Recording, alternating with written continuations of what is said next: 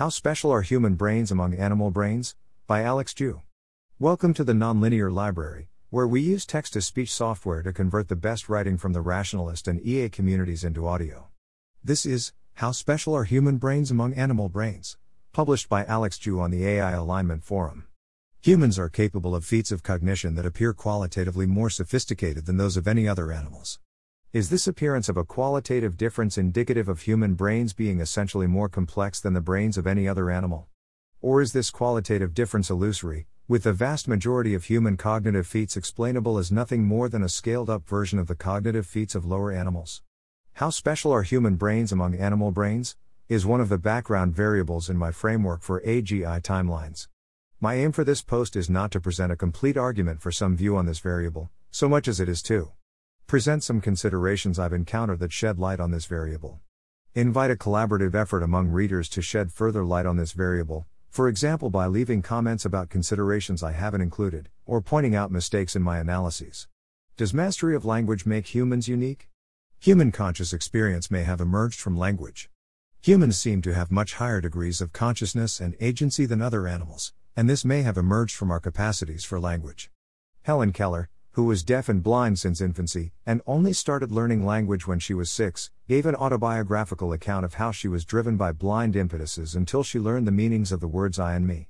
Before my teacher came to me, I did not know that I am. I lived in a world that was a no world. I cannot hope to describe adequately that unconscious, yet conscious time of nothingness. I did not know that I knew aught, or that I lived or acted or desired. I had neither will nor intellect. I was carried along to objects and acts by a certain blind natural impetus. I had a mind which caused me to feel anger, satisfaction, desire. These two facts led those about me to suppose that I willed and thought. I can remember all this, not because I knew that it was so, but because I have tactual memory. It enables me to remember that I never contracted my forehead in the act of thinking. I never viewed anything beforehand or chose it. I also recall tactually the fact that never in a start of the body or a heartbeat did I feel that I loved or cared for anything. My inner life, then, was a blank without past, present, or future, without hope or anticipation, without wonder or joy or faith. When I learned the meaning of I and me and found that I was something, I began to think. Then consciousness first existed for me. Thus it was not the sense of touch that brought me knowledge. It was the awakening of my soul that first rendered my senses their value, their cognizance of objects, names, qualities, and properties. Thought made me conscious of love, joy, and all the emotions. I was eager to know, then to understand, afterward to reflect on what I knew and understood, and the blind impetus, which had before driven me hither and thither at the dictates of my sensations, vanished forever. Mastery of language may have conferred unique intellectual superpowers. I think humans underwent a phase transition in their intellectual abilities when they came to master language, at which point their intellectual abilities jumped far beyond those of other animals on both an individual level and a species level. On an individual level, our capacity for language enables us to entertain and express arbitrarily complex thoughts, which appears to be an ability unique to humans. In theoretical linguistics, this is referred to as digital infinity, or the infinite use of finite means. On a species level, our mastery of language enables intricate insights to accumulate over generations with high fidelity. Our ability to stand on the shoulders of giants is unique among animals, which is why our culture is unrivaled in its richness and sophistication. Language aside, how unique are humans? Humans Neanderthals plus language? The most quintessentially human intellectual accomplishments, for example proving theorems, composing symphonies, going into space, were only made possible by culture post-agricultural revolution. So, when evaluating humans' innate intellectual capacities, a better reference point than modern humans like ourselves would be our hunter-gatherer ancestors. We can reduce the question of how complex our hunter-gatherer ancestors' brains are into two sub-questions: how complex is our capacity for mastering language, and how complex are brains that are similar to ours, but don't have the capacity for mastering language? Neanderthal brains seem like plausible proxies for the latter. Neanderthals are similar enough to modern humans that they've interbred, and the currently available evidence suggests that they may not have mastered language in the same way that behaviorally modern humans have. I don't think this evidence is very strong, but this doesn't matter for my purposes. I'm just using Neanderthals as a handy stand-in to gesture at what a human-like intelligence might look like if it didn't have the capacity for language. Higher intelligence in animals. Chimpanzees, crows, and dolphins are capable of impressive feats of higher intelligence, And I don't think there's any particular reason to think that Neanderthals are capable of doing anything qualitatively more impressive. I'll share some examples of these animals' intellectual feats that I've found particularly illustrative. Chimpanzees have been observed to lie to each other under experimental conditions. From Wikipedia. Food was hidden and only one individual, named Belle, in a group of chimpanzees was informed of the location. Belle was eager to lead the group to the food, but when one chimpanzee, named Rock, began to refuse to share the food, Belle changed her behavior. She began to sit on the food until Rock was far away, then she would uncover it quickly and eat it. Rock figured this out though and began to push her out of the way and take the food from under her. Belle then sat farther and farther away waiting for Rock to look away before she moved towards the food. In an attempt to speed the process up, Rock looked away until Belle began to run for the food. On several occasions he would even walk away, acting disinterested, and then suddenly spin around and run towards Belle just as she uncovered the food. In Aesop's fable of the crow and the pitcher, a thirsty crow figures out that it can drop pebbles into a pitcher, so that the water rises to a high enough level for it to drink from. This behavior has been experimentally replicated, indicating that crows have a sophisticated, but incomplete, understanding of the causal properties of displacement, rivaling that of 5 to 7-year-old children. When Kelly the dolphin was given rewards of fish for picking up scraps of paper, Kelly figured out that she received the same fish regardless of the size of the piece of trash she was delivering to her trainer. So she began hiding big pieces of trash under a rock. Kelly would then rip off small pieces from the trash and deliver them one at a time so that she could receive more fish. Additionally, when a bird landed in the pool, Kelly snatched it and delivered it to her trainers.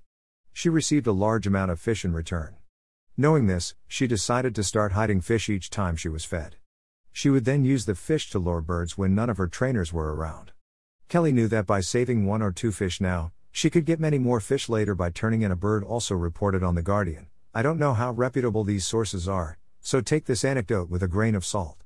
See these Wikipedia pages for some more interesting examples, and see here for a more thorough review of the evidence of higher intelligence in animals. Qualitatively more advanced cognition may emerge from scale.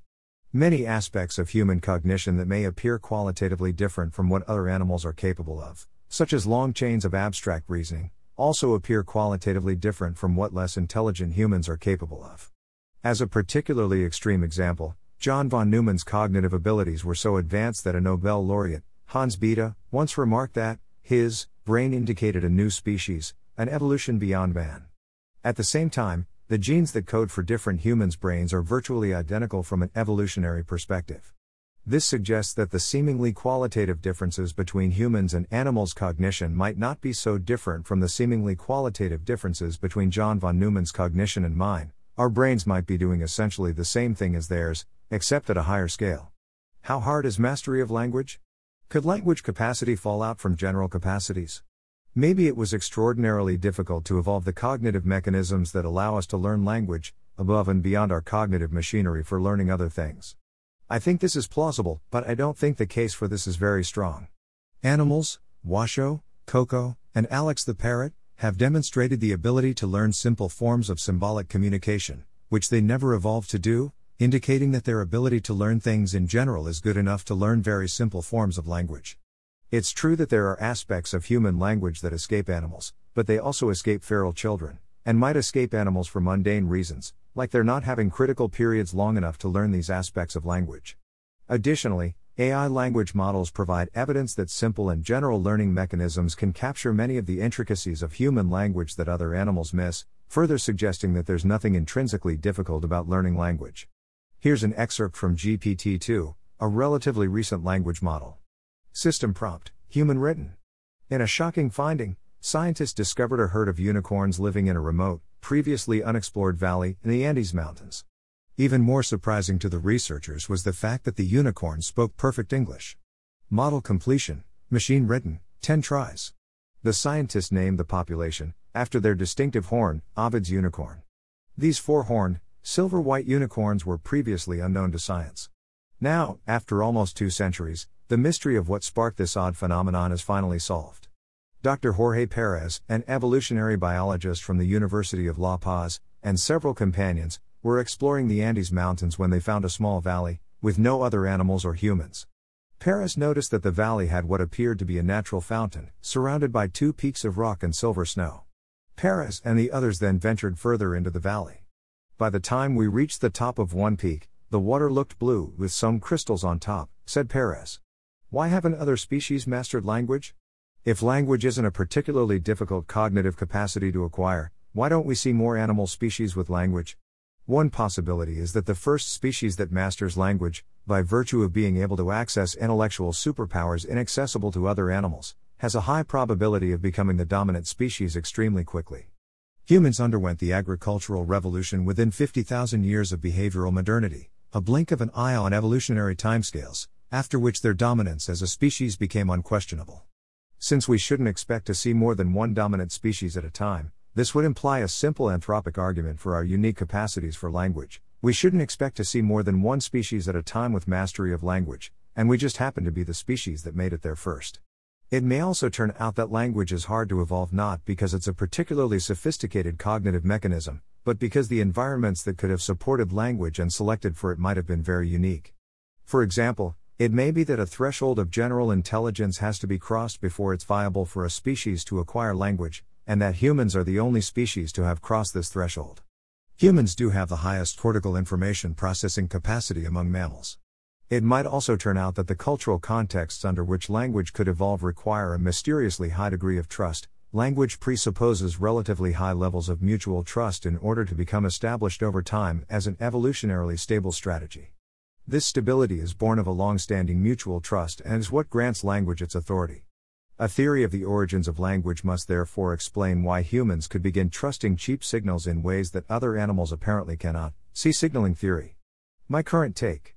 As we came to master language, I think we underwent a phase transition in our intellectual abilities that set us apart from other animals.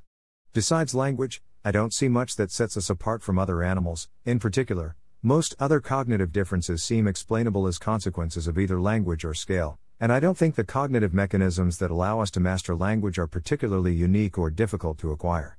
Overall, I don't see much reason to believe that human brains have significantly more innate complexity than the brains of other animals. Thanks to Paul Kreiner and Staglin for helpful commentary and feedback. Thanks for listening. To help us out with the Nonlinear Library or to learn more, please visit nonlinear.org.